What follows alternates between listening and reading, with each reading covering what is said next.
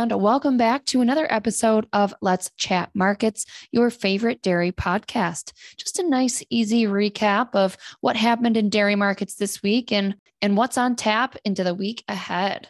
Well, cheese and Class 3 milk prices trended lower here in the U.S. throughout the week. Butter at a slower pace, but ultimately weaker, while non-fat dry milk maintained the same value each day on the CME spot market until today, of course, when the product gained a cent. And dry whey was pretty boring as well, losing a cent throughout the trading week. Coming off a relatively neutral U.S. milk production report, this week was filled with some fresh data that has not really sparked any additional support for dairy markets. We did get an update on where cheese and butter inventories were sitting at the end of September, with butter stocks showing a slower than expected decline in September. American-style cheese stocks slipped below prior year, however, for the first time since March. Lucas, why don't we start there? What were some key insights from that September cold storage report? Yeah, you got it. We started out on Monday afternoon. As you mentioned, butter stocks declining just a little bit lower versus expectations with the new record high price earlier this month and the support that we've still seen in butter throughout the past few weeks. I mean, even we're almost to November and we're still above that $3 per pound mark. We would have expected those stocks to kind of decline a little bit quicker into September, but instead, that drop was about half of the 5-year average, just falling 11 million pounds. I think the report was bearish to the market, but the downside wasn't realized that much this week. I do think it's still any day that we could see some significant downside here as soon as end users realize that they are well supplied for the holiday demand period. In cheese, pretty neutral there. We did see total cheese stocks fall. American-style cheese stocks actually slipped lower versus prior year, but it was kind of more due to the climb 1 year ago versus any sort of material decline that we saw in September. What really pulled total cheese stocks down was the other than American style category. I think Italian style cheese is coming out of storage in a pretty significant way there into September. Overall, as I mentioned, pretty neutral to cheese markets, but again, waiting for butter to fall at any point. Any other interesting news out of the U.S. this week? I know cheese lost significant ground. Yeah, I think importantly, we did see barrels finally decline. The CME spot barrel price slipping lower versus blocks for the first time since early August. So it's been a pretty significant, almost 3 full month stretch here of barrels holding a premium. We saw on a weekly average basis an 18-cent decline in the barrel average price, a pretty significant drop. And it was actually the 3rd consecutive weekly decline there. Blocks slipping a little bit lower, but not anything like the weakness that we saw in barrels. By Friday, though, actually by Wednesday, both markets slipping below the $2 per pound mark, seeing, I think, a little bit of the end of the seasonal strength that we noted over the past few weeks. A little bit more downside probably expected here into the end of the year. Throughout the rest of the week, we really focused on international markets. There was a Global Dairy Trade Pulse event on Tuesday, and we also got China's September import data, followed by New Zealand's milk production figures for September, as well as their September trade data. Yeah, no main auction this week, but how did that GDT Pulse event shake out?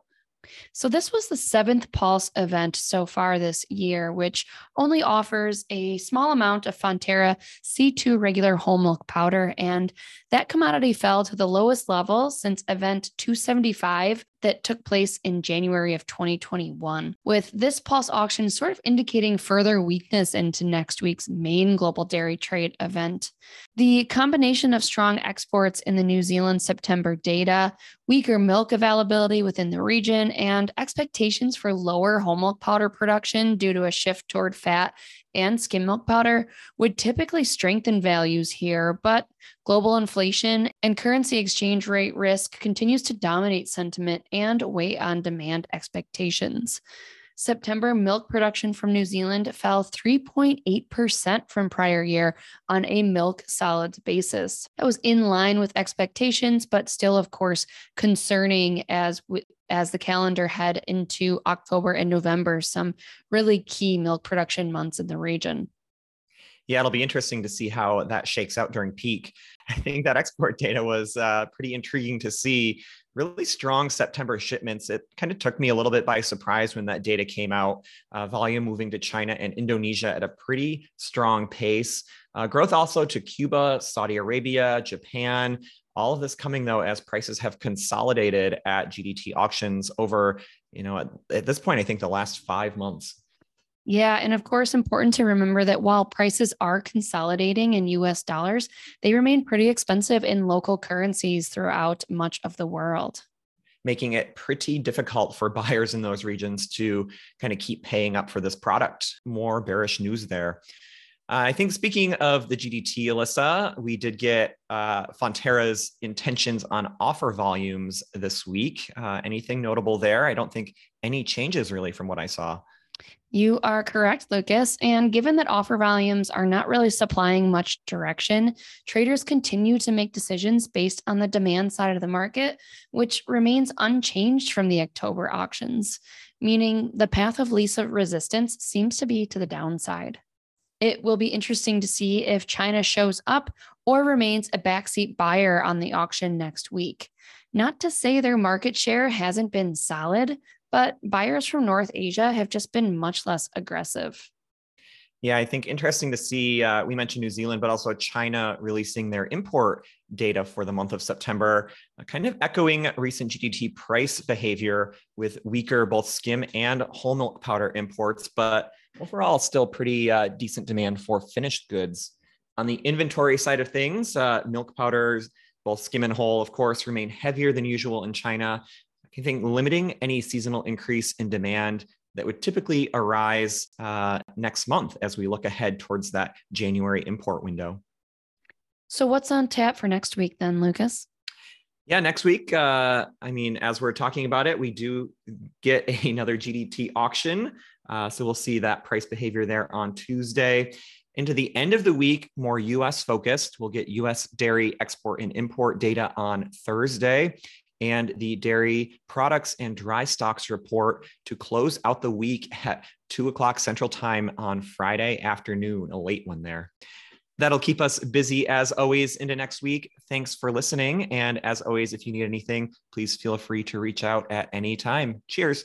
Cheers. Be sure to subscribe so that you never miss an episode. And if you're interested in receiving more information as well as our analysis, please visit highgrounddairy.com to request a free 30-day trial today. Futures and options trading involves substantial risk and is not suitable for all investors.